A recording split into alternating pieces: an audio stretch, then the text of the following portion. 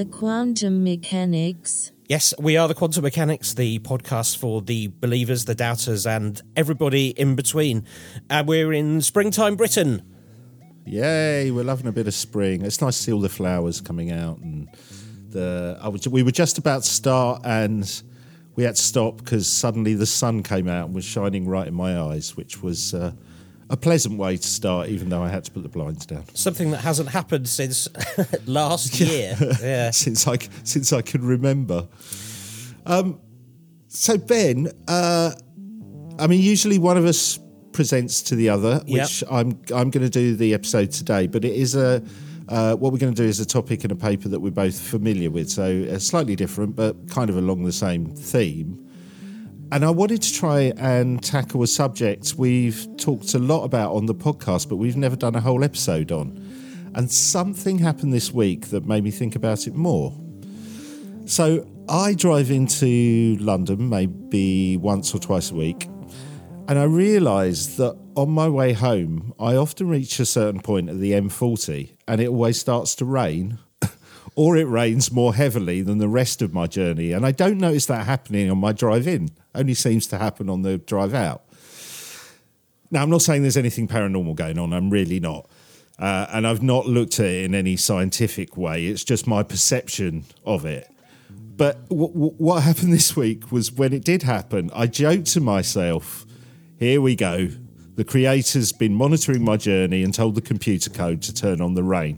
You know, a bit like the Truman Show. Yeah. It's like, it's following me, turn on the rain. So that's influenced my question that I want to talk about today, which is, do we live in a computer simulation or simulated universe? And could that explain a lot of the paranormal phenomena that we talk about on this podcast?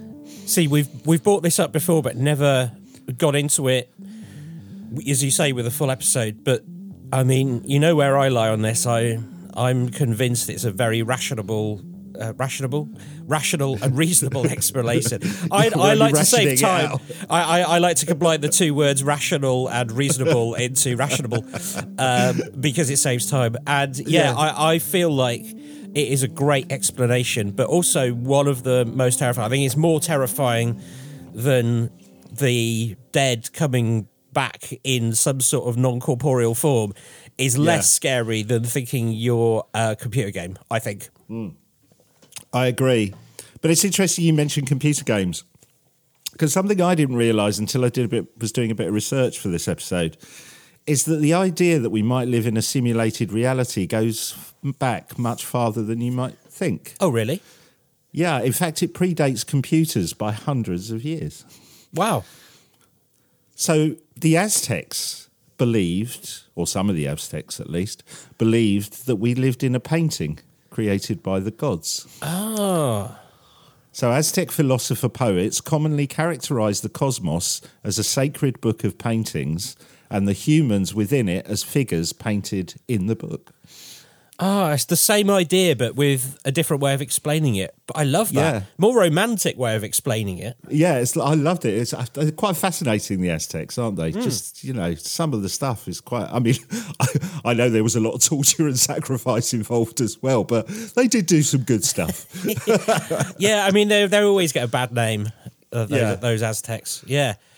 But I love that idea, though, that actually it's a painting that we're in. So in our world, it's a programmer... and in their world, it's a painter.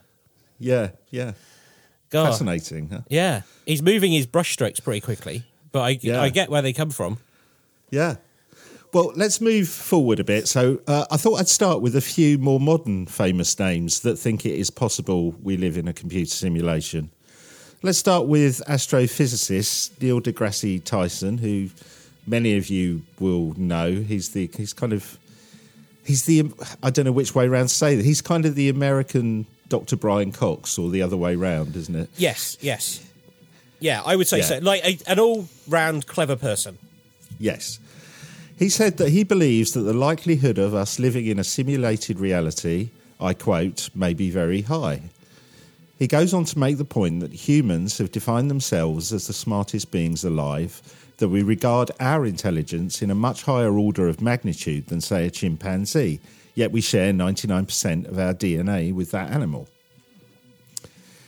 he goes on to talk about the general point that we've made on the podcast, Ben, many times. You know, when we talk about ants looking at the moon or sitting in the Porsche having no idea what it is or what's going on. Yeah.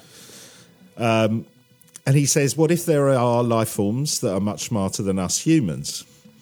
He says, what would we look like to them? We would be drooling, blithering idiots in their presence.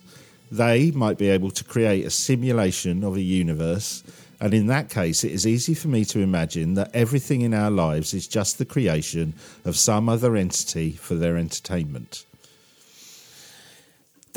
Okay.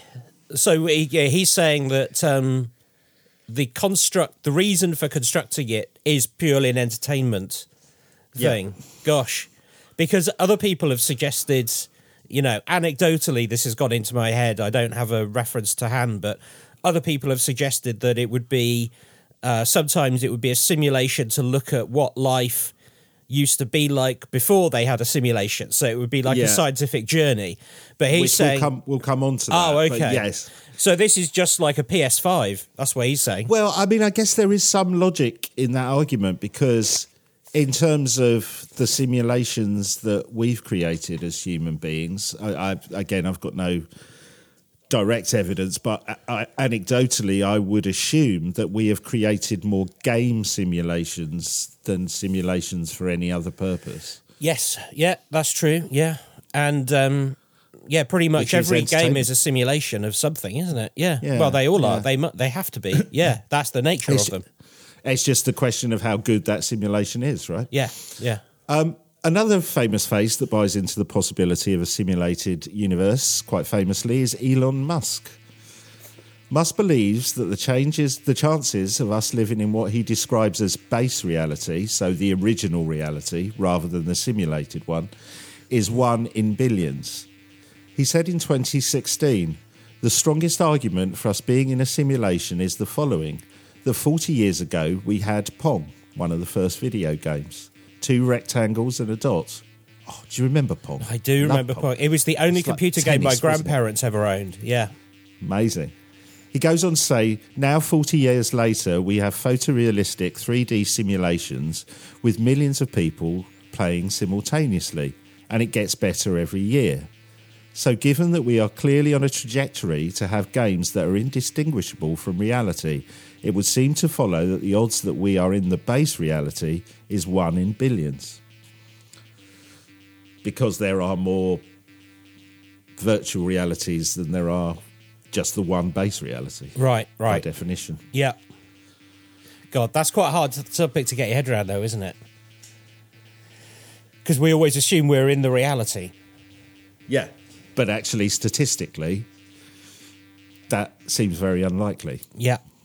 Because there's only one reality, and there are, even for us human race, forgetting anything else, the ones that we've created, I mean, there must be millions, right? Games, flight simulators, all kinds of stuff. Yeah, yeah. Well, even, because it's not just the software code, it's every implementation of it. So, yeah, even on your phone. Yeah. You got a game going. Yeah, I see. Yeah.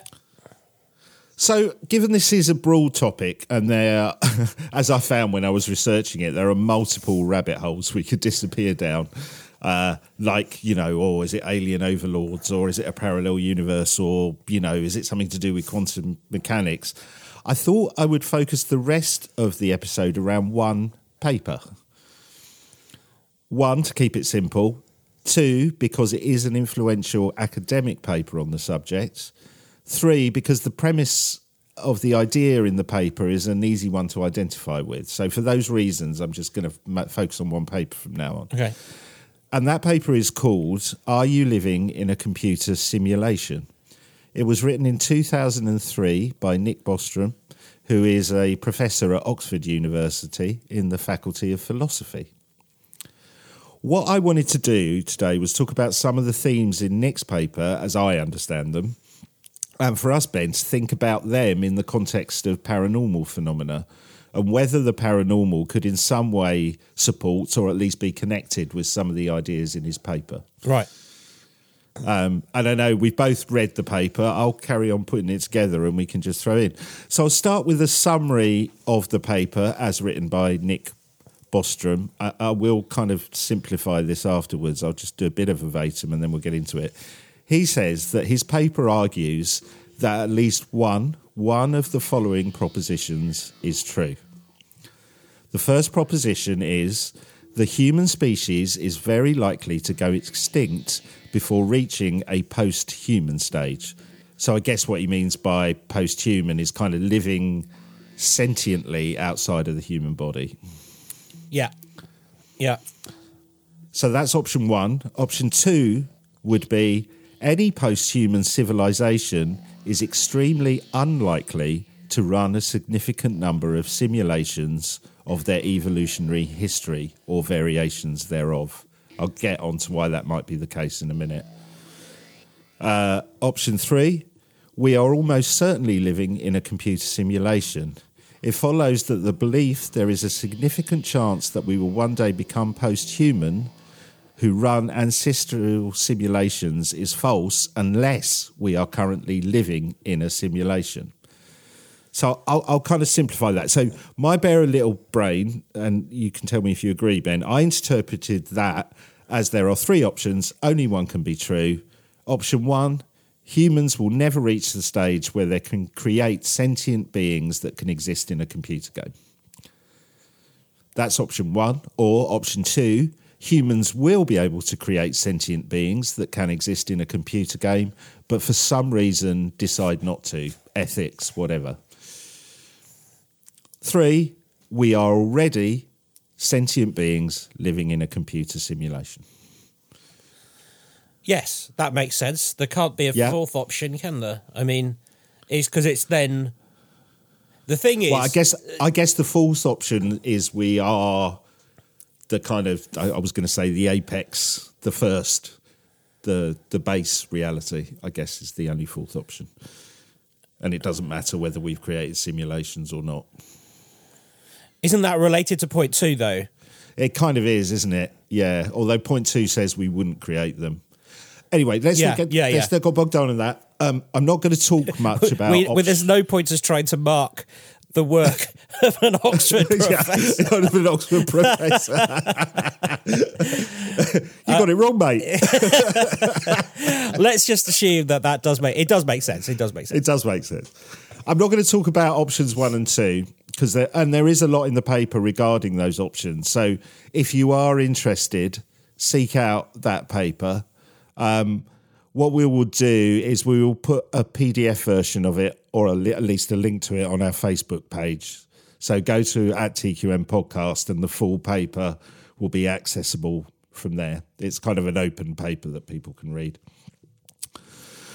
So I'm going to focus on option 3, that we are already living in a computer simulation. So Nick Bostrom's goes on to ask us to consider this premise, and I quote, "Futurologists predict that enormous computing power will be available in the future. One thing that later generations might do with their super powerful computers is run detailed simulations of their forebears or people like their forebears. Because their computers would be so powerful, they could run a great many such simulations. Suppose that these simulated people are conscious. Then it could be the case that the vast majority of minds like ours do not belong to the original race, but rather to people simulated by the advanced descendants of the original race. Okay. It is then possible to argue, if this were the case, we would be rational to think that we are likely among the simulated minds rather than among the original biological ones." So again, to simplify it in my mind, 1, we will have immense computing power in the future. 2, we will run many simulations that mirror our past lives or history, a bit like you were saying, historical reenactments, whatever. We would make the inhabitants of the simulation conscious to give us a better experience. There would be more simulated conscious beings than original ones because there'll be multiple simulations, so just simple math. how would we know if we were the original or simulated beings? In fact, the odds or probability would suggest it is more likely that we would be the simulated beings, right? That does make sense. Because, yes, it becomes a mathematical argument, doesn't it? He's turning a philosophical argument into a mathematical one, which makes it more terrifying, really, when you put it that way. Yeah. But one thing I was thinking, because we touched upon it while we were first talking, is these kind of almost historical simulations. Yeah, but considering most people create games, but it did make me think about educational, that we would create them for some kind of educational and maybe just entertainment as well, either to observe it from the outside or go into the simulation to have an experiential experience. It reminded me a bit of visitor attractions we might go to now. You know, the ones that recreate life from a past era, like the war or Victorian Britain or even further back, and you turn up at a village that they've recreated. There's often actors dressed in original costumes and all that kind of stuff. Reminded me a bit of, we would do that, right? Well, Call of Duty. I mean, yeah. That recreates elements of the war. Yeah. So, the whole... Yes, it does make sense. It definitely... Yeah, I know exactly what you mean. Mind you, some of those, when you walk in those war recreation things, like the Civil War, British Civil War, the seal knot people, it's terrifying. Because you got Brian, who normally works in accounts, who won't come out of character, play this thing, and yet... Quite often he's like wearing a digital wristwatch and like hasn't stayed that true. And you're like, Brian, is it possible you could just move your car? And he's like, there is no Brian. There is only me, Jack, who is fighting over there. Cars have not been invented yet. Exactly. What is this car? Mate, it's literally over there and you've got the keys in your pocket. You've got the keys in your chainmail. But all this section of the paper made me think about time travel and time slips. Oh, I see why, yes. So you have these kind of historical recreations of the past that you can either observe from the outside or, more importantly, go and visit. So I thought about the disappearing gas station episode that we did. Yes, so that was from the 40 Times website. It's one of the longest running threads on there. Essentially, man fills up with, it's either petrol or diesel, fuel anyway, and it's a really odd sort of fuel, and it appears really cheap, and the owner is odd in the whole scenario. They drive off, and then when they come back to try and find it, that gas station doesn't appear to be there. And seemingly never was. And then there's a whole load of investigation about like what it could possibly have been, spanning about 16 years. So I'm not going to sum up 16 years, but that's essentially it. Yeah, and they tested the petrol, right? And it was from a previous era, the type of petrol. Yeah, it was a wartime petrol. Yeah, that had been watered down, mixed with a cheaper form of gasoline, but it would still work in the car, yeah. So what that made me think about is that story could be an example of maybe stray code between two historical simulations getting mixed up. Yes, I agree. In this world, in this idea. Yes. And then you have somebody like John Titor who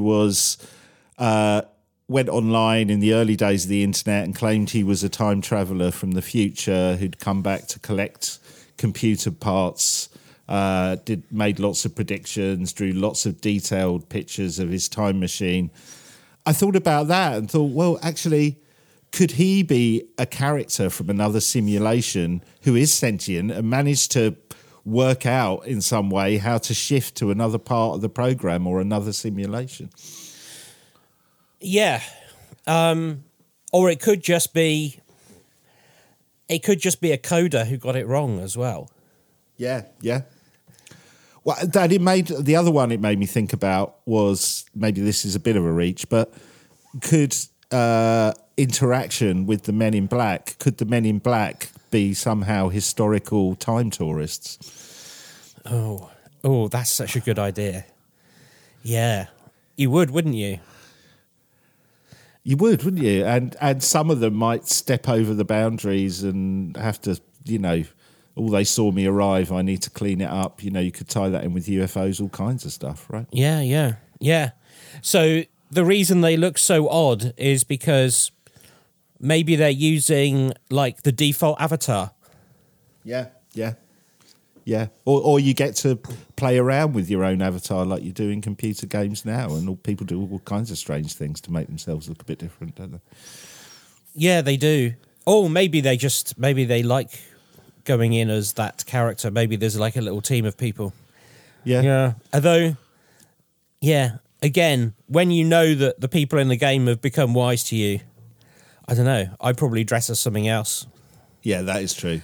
I'd probably just go in as Timmy Mallet or something, and they go, yeah.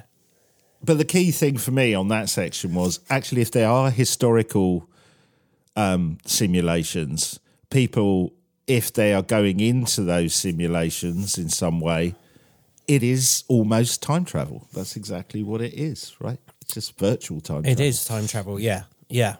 And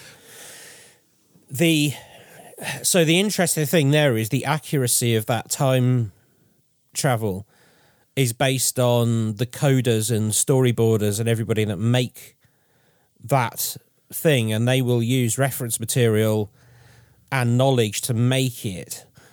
But this scenario, it's almost like you'd be doing something different. So the beings within there and that world, it is self-manipulating through some kind of AI. So the structure is provided, but then the AI runs under rules, so it creates the universe. So it's not like, and on this day, this must happen. It becomes a living, breathing it's thing, not like, as we would say from a ghost point of view, it's not stone tape theory. It's a proper, it's not just replaying events. It's creating an environment. But if you think about it, though, the ones I talked about earlier, the ones that you physically go and visit, they just create an environment, don't they? It's not like they follow a set script necessarily. They are just those ones that you visit now of, a Victorian village or whatever. They just dress up and there are actors there and people walk around and kind of interact with it. Do you know what I mean? There's not a narrative, is what I'm saying. Yeah, no, that's true. Whereas a computer game is stone tape theory because it only has so many options. Yeah. It's interesting you talk about computer power, because I'm going to come on to that. There is a lot of detail in the paper about computer power needed to create simulated reality, which I'm not going to go into again. Go and check out the full paper. But there was a quote that really struck me, and it's this. It says, if the environment is included in the simulation, this will require additional computing power. How much depends on the scope and granularity of the simulation. Simulating the entire universe down to the quantum level is obviously infeasible unless radical new physics is discovered. But in order to get a realistic simulation of the human experience, much less is needed. Only whatever is required to ensure that the simulated humans interacting in normal human ways with their simulated environments don't notice any irregularities. I don't know how to get my head around that.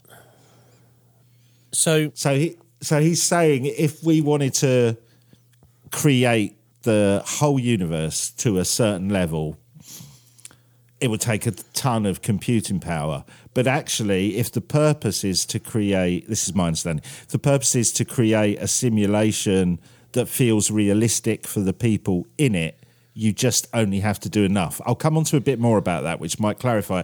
What it did remind me of is, I don't get the time these days, but I used to like playing driving games on my old PlayStation. And the details of the cars and tracks were great, right? Yeah. Even down to the dashboards and everything. But when you crashed into a barrier, which annoyingly I did on quite regular occasions, you'd see the crowd which were basically two-dimensional and had no faces or no detail on them because they didn't need to. That wasn't the level of detail that I required in that simulation. I just needed the cars and the tracks and the interaction with that to be at a higher level. So that is what this reminded me of. You don't need everything, to be an immense detail. So he was saying at one point in the paper that the inside of the Earth, you only need to create the inside of the Earth if, say, a caver goes down there to have a look at it. It doesn't need to be created all the time.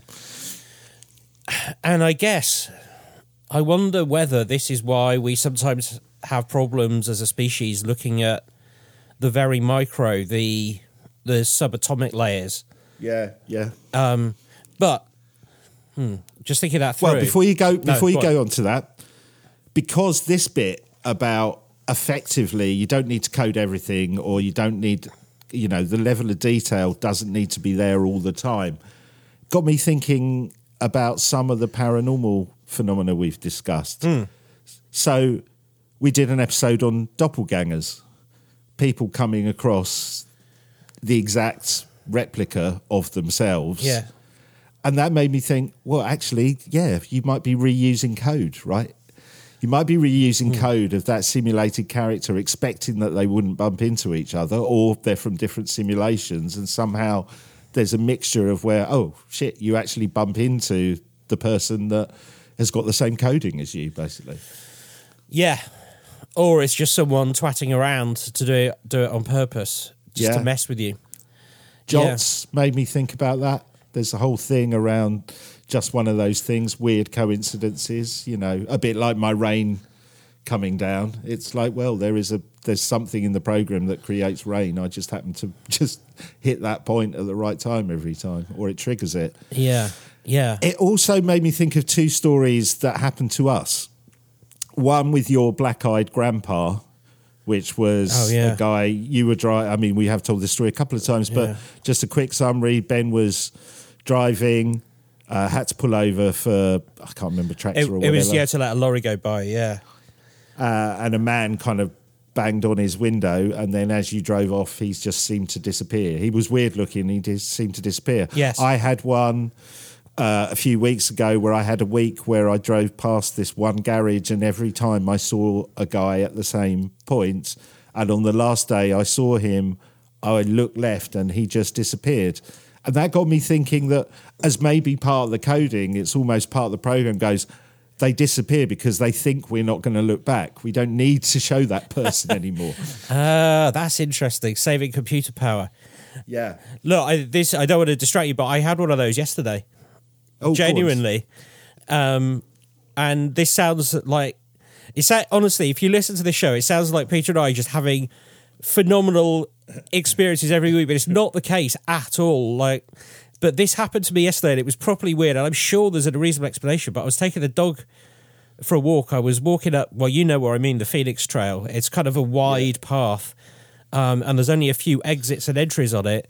And coming up the path was a woman with her dog, and she was wearing a tracksuit and a hat because it was cold, and it looked like she was about to break into a run, and I thought, oh, this is okay, she's going to run past. And then I looked at my dog to move him to the side because my dog can get a bit grumpy with other dogs.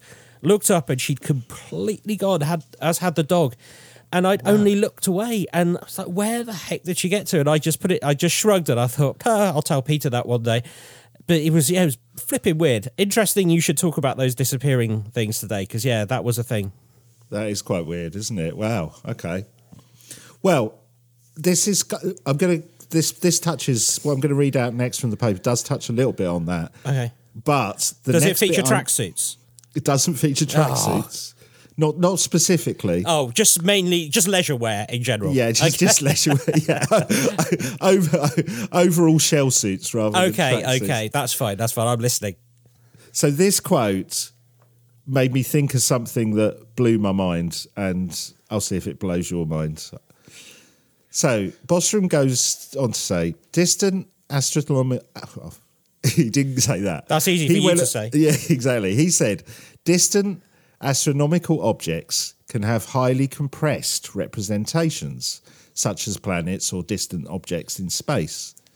On the surface of Earth, macroscopic objects in inhabited areas may need to be continuously simulated, but microscopic phenomena could be filled in ad hoc.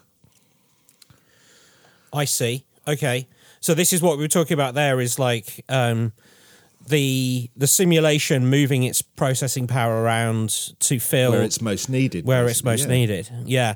Because there is something, isn't there, that is curious, that if you don't want to simulate something, you don't allow the program to allow the inhabitants to do that thing. But, yeah, I don't know. Well... Hold that thought about that computer power being needed when and where it's needed, because this will blow your brain. That got me thinking about the dual slit experiment and observer theory. Basically, that's the weird phenomena, I'm not going to go into massive detail, that some scientific experiments provide a different result if observed by humans. If these are in areas of the simulation that have been deemed to need less computing power or detailed graphics, it would explain why they provide one result when they think they're being observed and another when they don't. I see. Yeah, okay. That blew my mind. Yeah. So is observer theory and the dual slit experiment specifically, is it almost the program's not good enough to quite work out, unless we are directly observing it, that it needs to put a different result in? Yeah. Well, an actual scientist tried to explain to me the other day, because I asked him about the dual slit experiment, and he said that it was about... So, again, I'm saying the words, but I don't really fully get what he's saying. But what he said is that the information that is being asked of the photons is different between when it's observed and not observed, and it just doesn't have the ability to answer the question and remain in a super state at the same time, which is why you get that weird effect. And I said, but so does that mean it's just data then? And he said, yes, everything is just data. And I said, well, surely that's a simulation. And he said, no, it's just a different way of explaining the world when you talk about quantum mechanics, and it's a different way of looking at science. It doesn't mean we're in a simulation, and I don't think we are. So I just came away going, I don't get it. But so that's his take on it, because I have directly asked somebody about that. But to me, and again, I am not a scientist, but it does make more sense to me that it would be a simulation. Or the other thing about it, the third thing, is that it isn't just down to the computing power required to sustain the simulation, or indeed the data required for asking that question, if that was what was happening. It could be that the answer to it breaks the code.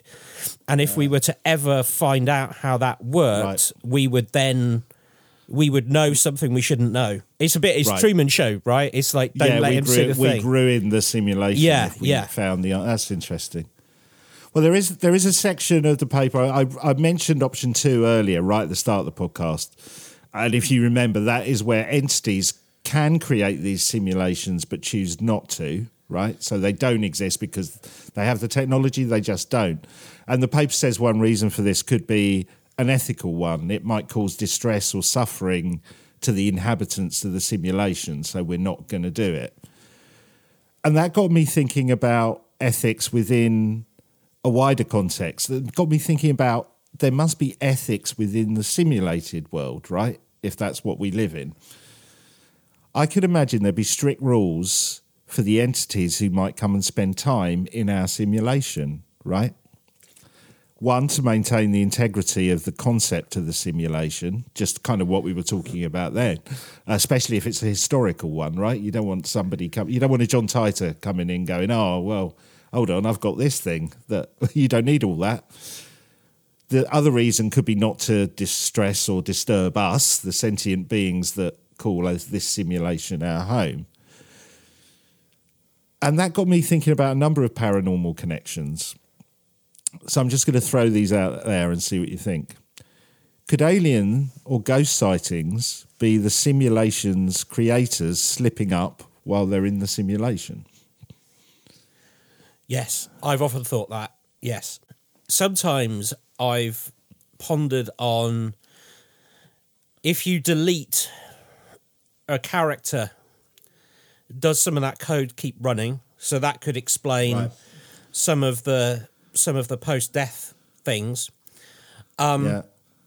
If you are a player that exits the game, but you want to carry on observing the game, is there a third party exterior to the game who comes back in to observe something and they accidentally cause some activity to go on?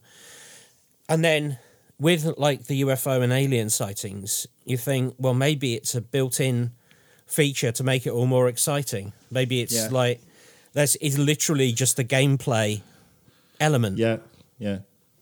Anyway. No, that was good.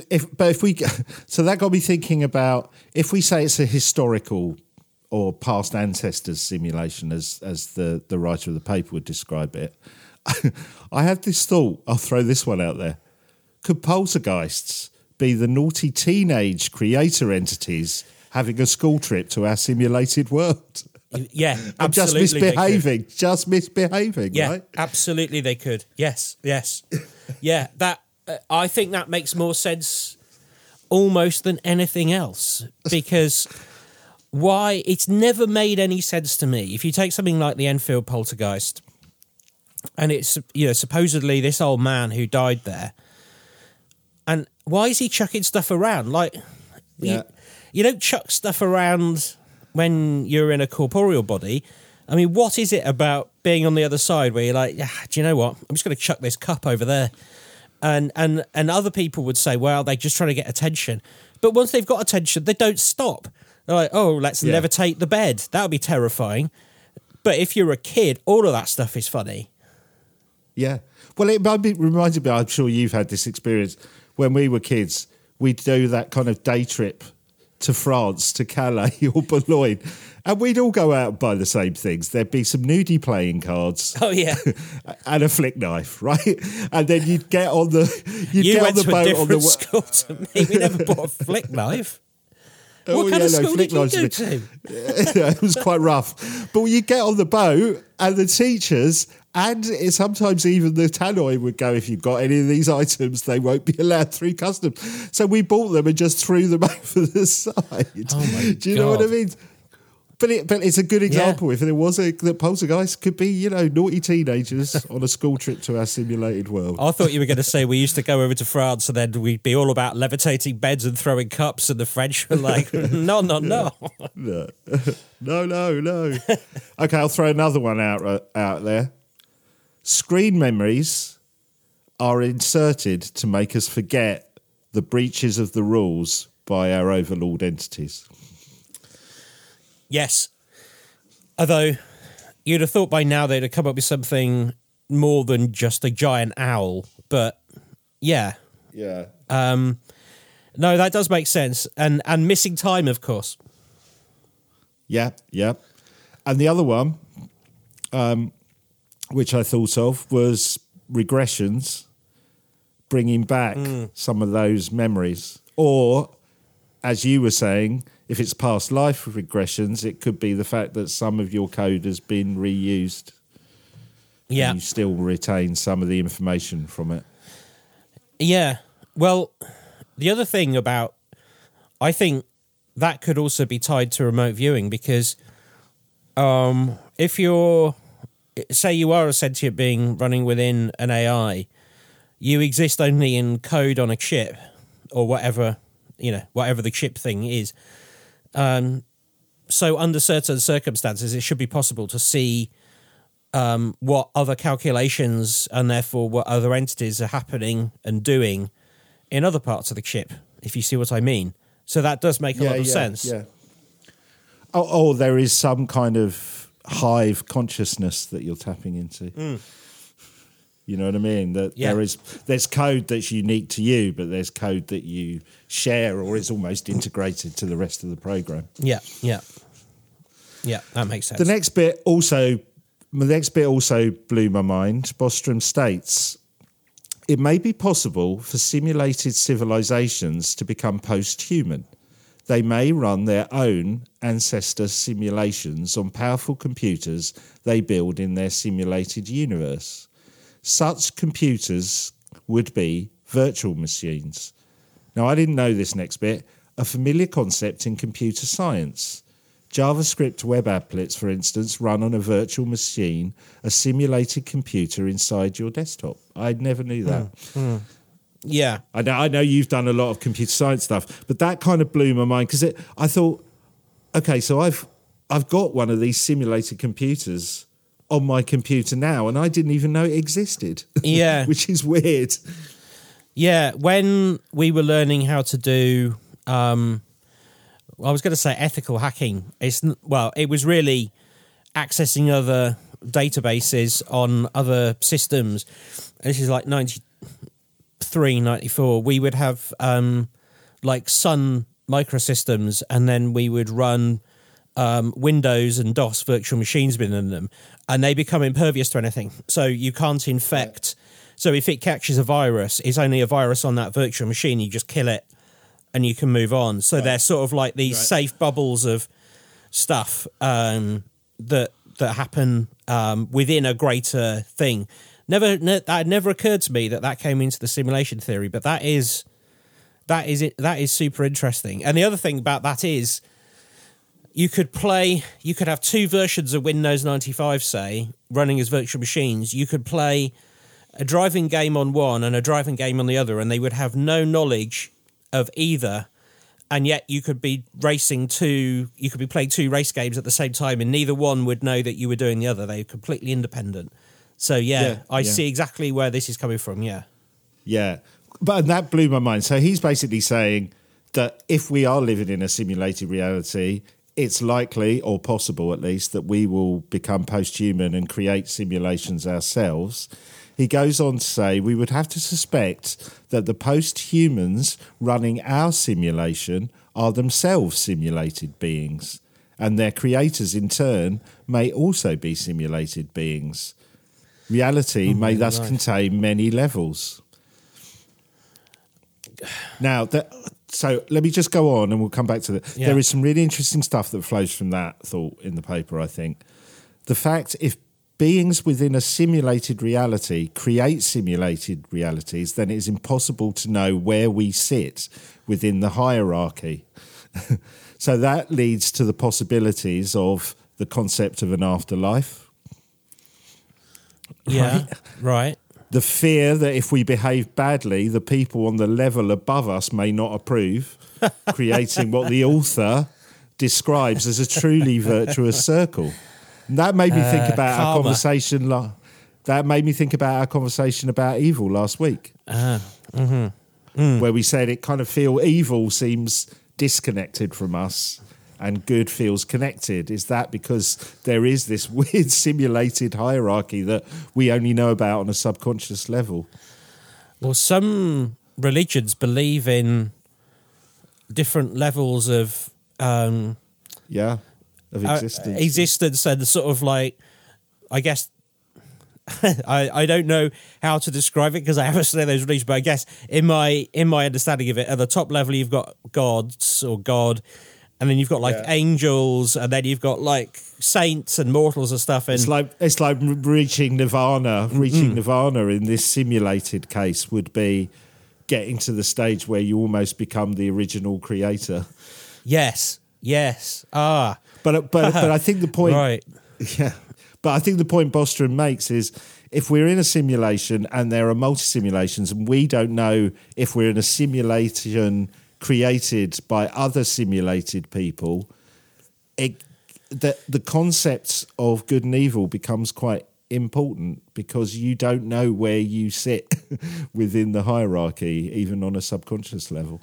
So you lean towards good behaviour as it would be deemed by the people above because you don't want to screw up. So the church is basically a guide to how to play the computer game better from their point of view. Yeah. or they're the Norton security software. Oh my God, that's an amazing thought. So far, I've been making connections between this paper and the paranormal myself, right? But Nick Bostrom in the paper does make some sort of connection himself in this quote from the paper, which I loved this. He said, in addition to ancestor simulations, one may also consider the possibility of more selective simulations that include only a small group of humans or a single individuals. The rest of humanity would then be zombies or shadow people. Humans simulated only at a level sufficient for the fully simulated people not to notice anything suspicious. Wowzers. Wowzers. That is just zombies, shadow people, ghosts, they're all stuff, all kinds of stuff flew through my mind when I read that quote. Yeah, that explains, well, that then starts to become an explanation for all the stuff that we talk about. Yeah. That is nuts, isn't it? Yeah. So, no, I've got nowhere to go with that apart from, yes, that's insane. Yeah. It's just insane. It just blows your mind. I thought the paper was really amazing and it just sparked so much for me. And I think it was good to focus it around the paranormal because there are loads of other things. But it's amazing, actually. I thought when I first started the idea of it, I thought, is it going to be tough to tie it into the paranormal themes? But it kind of just made sense in terms of the paranormal themes. We'll talk about that a little bit more, but I thought before we do talk about the whole episode, I think it makes sense to look a little bit at the skeptic point of view on this theory. Yeah. So I've got a few quotes from someone called Tim Lau from an article he wrote titled Why We Don't Live in a Simulation, a Physicist's Perspective. Again, I've really simplified this, so I will put a link to he sounds like a killjoy. Yeah, ruin it for everyone. These are real bullet pointy. He says, our world contains an incredible amount of hidden complexities, far beyond what a simulation can ever achieve. That's one of his points. The world contains far more detail than what we care about. So I guess that's like the microscopic, macroscopic level. Oh, in fact, he says that. Computer simulations only capture the macroscopic while ignoring the microscopic. I guess this is maybe the big point. He said the world is chaotic. He talks about the butterfly effect, which we know, butterfly flaps its wings and then you get a hurricane. He said from a simulation perspective, this means that when simulating chaotic systems, the error on the simulated outcome will grow exponentially. So it's like if you create this almost chaotic environment, it will lose control with itself. Yeah. Although it's funny, that quote made me think. I remember hearing a story about the guy who created Sim City. Mm. I don't know if the original was called Sim City, but anyway, the first version of that game where you control a whole city. Yeah. And he said he got it to the point where he was happy with it, and he'd been playing it for like 12 hours to check the code and stuff like that, and he'd got his city perfect. And he fell asleep. He fell asleep at his computer and he woke up about 5 hours later and he looked at the screen and his city had turned into a jungle. His whole civilization had been destroyed, which it does it suits. Weirdly, I took that theory that it's so chaotic that no one could control it. Actually, there's an example of something you do control that can be chaotic.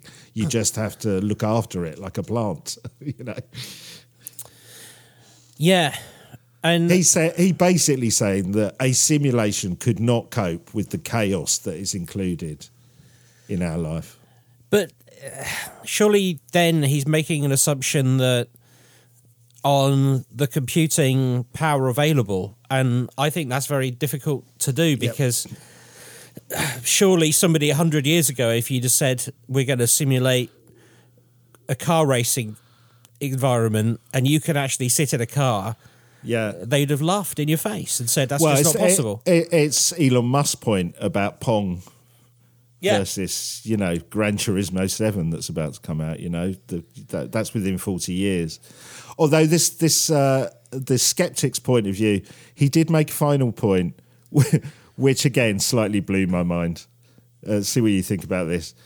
He said, if all the inconsistencies can be explained away as being simulated, if this is true, then thoughts about simulations are all simulated as well. So how are we to trust them as genuine thoughts? Yeah. That blows your minds. Well, I mean, what is a genuine thought anyway? I mean, it's a well-trodden path in philosophy, but how do we know that the rest of our lives are real? How do we know that our memories are real? We don't. Yeah. I mean, I think putting this together, I think it's been good to solidify it in one place because we do talk about this concept a lot and it does make a lot of sense, the simulated reality, especially the way he's structured it as almost a historical reenactment in some way. Yeah. It does make a lot of sense with a lot of the paranormal phenomena that we talk about on the podcast and we've talked about today. But I guess there's always a bit of me that goes, is it the path of least resistance? Just because we can make it fit doesn't mean it makes it so, as it were. No, it doesn't. But it does bring a lot of answers where we all collectively struggle to find answers. Like it would explain the big answer. The answer to the big question is why we're all here. That's explained. Yeah. What is the meaning of life? The meaning of life is we are a simulated environment for the next level up, whether that's the base reality or not. Yeah. And I tell you what, it also there is something which I find kind of amazing is that people who go on ayahuasca and even LSD trips, they all see geometrical hallucinations, or they appear to be hallucinations, and sometimes meet robot beings, and they all report very similar experiences. They see the same patterns. They interact with entities which appear the same, to look the same, and sometimes the entities even recognize that person as coming back to them for another time. Now, obviously, conventional wisdom would say, well, that is just the product of your visual cortex and your imagination. But if you say it's a simulation, if you're breaking the entity to an extent by taking the ayahuasca, you're interfering with the code. Are you seeing through the Matrix? And I know, again, that's a well-known and well-thought-through trope, but that makes me suspicious that there isn't something else going on, even if it isn't a full-on simulation. Yeah. Well, it's interesting you mentioned the Matrix. I saw, because of the new Matrix coming out, the author of the paper we've been talking about, Nick Bostrom, was interviewed, I think on Wired, about the Matrix, and they kind of made him watch it in light of his theory, and there was a lot that he said was, really interesting. The bit he didn't buy was that we are all basically human batteries, and that that idea that the Matrix we used to create power for the machines. He was saying humans are very, very poor battery. It doesn't make any sense that they would use us as batteries. So, yeah, I don't even know how that would work. No. Yeah. But he said he thinks a lot of it does kind of fit in with some of the themes of his paper, but that bit doesn't really make sense. No. Yeah. Oh, well, that's a good person. So that was a recent interview, was it? Yeah, it was a recent interview. We'll put a link to that as well on our Facebook. Yeah. Yeah, interesting guy. So this is something, I mean, I reckon we mention the simulated universe like once every 5 episodes, because we end up covering some stories and it becomes the only explanation that we can think of. Like I say, it's kind of like it really all boils down to, you know, whether it be an alien abduction, whether it be a ghost sighting, whether it be a goat man sighting. Yeah. It is, if you put it in Nick Bostrom's first 3 terms, it's like either, so the first 2 are Boolean, so either you did see a goat man, or you didn't see a goat man, or goat men. No, that doesn't make sense, does it? Well, either you did see a goat man, you didn't see a goat man. Well, let's put it this way. Either you did see a base level real goat man, yeah, or you didn't see a base level goat man, which means you saw a simulation or something else that you misinterpreted through the simulation. Right. But if, Does that make sense? But yes, it does. And if you did see one, then you did see a goat man, yes. And that's true of everybody. And we put it in more simple and easier to understand terms, because I'm struggling with getting lost in nested logic loops here. But it's like, it comes down to either people are lying, people aren't lying, or there is something else going on. And this is the something else that could be going on. Well, maybe also there's a little bit in me that almost fights against the simulation theory, and I wonder if there's a bit of me that goes, I don't want it to be explainable. Do you know what I mean? Maybe it becomes a bit like the masked magician who shows you how the trick's done. You kind of want to know, but once he showed you, you kind of go, oh, is that how it's done? That's a bit boring. You know, there's something about that. I'm with you on this theory of a simulated universe, and we're living in a computer simulation does explain a lot. I do also wonder if I lean more to almost a kind of parallel universe, or there is a different realm that we don't quite understand, and there is some either tourism from that other realm coming to our realm, or it's always constantly there, but we only notice it sometimes, or we only see it sometimes. Yeah, and that tourism thing, I mean, that is something that people have speculated about around aliens as well. I mean, we come back to Douglas Adams quite a lot, but Douglas Adams, you know, he famously portrayed a lot of instances where you would describe UFO visits as tourist things. You know, the restaurant at the end of the universe is all about intergalactic tourism, and it would make sense. It would make sense, and I think isn't there a Radiohead song where Tom York talks about driving and seeing UFOs, and I think if I'm right, I could be wrong about this, but I think he describes them also almost as wildlife documentary makers. Yeah, yeah. Which that theory is good as well. Yeah, because actually, if you use that analogy, in a lot of them, you know, the filmmakers are in those kind of disguised huts, aren't they? So the animals don't know that they're there because they want them to behave naturally. Well, is that not what perhaps a man in black is? Yeah. A walking hut disguise. Yeah, and if you think in that scenario, they're not doing it because they're worried that the animal will see them and not understand. Well, they might be, but their primary thing is, no, I just want it to not know I'm there, so it behaves in the way it would normally behave. Yes. Which isn't how men in black behave. No, exactly. Well, I was reading one the other day where a man in black comes in and he gets invited into the house, and she says, "Can I get you a drink?" And he says, "Yes, jelly." And she's like, "Okay." She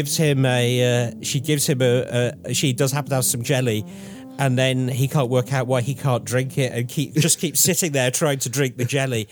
And I'm just like, what are you doing? What bizarreness is this? Yeah. Oh, that'd be terrible if they were brilliant at computer simulations but were intrinsically stupid. Yeah, that's right. Oh, that's the worst of both worlds. Well, I kind of slightly blows my mind, but I'm glad we've almost condensed it into one episode. And I've got to say that I know reading academic papers is a bit of a grind, but that paper by Nick Bostrom, if you do get a chance, go to our Facebook to read the whole thing. It's well worth it, I think. If you put a bit of effort in it will send your brain a firing or your computer code a firing. And then you can remember it for next Christmas Day when you've had a couple of bottles of wine. Yeah. You can try and explain it to your mother-in-law about how, no, the turkey was delicious. It wasn't dry in any way. We're all part of a simulation. And you can use it in situations like that to really ease the tension in the air. Yeah. Well, that was great, and it'll give us something to backref to next time we come across a intergalactic goat man visiting the M6. An intergalactic goat man tourist. Yeah, He's come to visit. He's come from Planet Goat Man, where everything's very much like it is on Earth, but everything's chewed, and they only eat out of nose bags. But apart from that, everything's the same. Yeah. Okay, well, we'll be here next week as long as we haven't, by doing this episode, made our way to the next level of the simulation. You will see us next week with more of the quantum mechanics. Like and subscribe. See you next time. See you next time. Bye. Bye.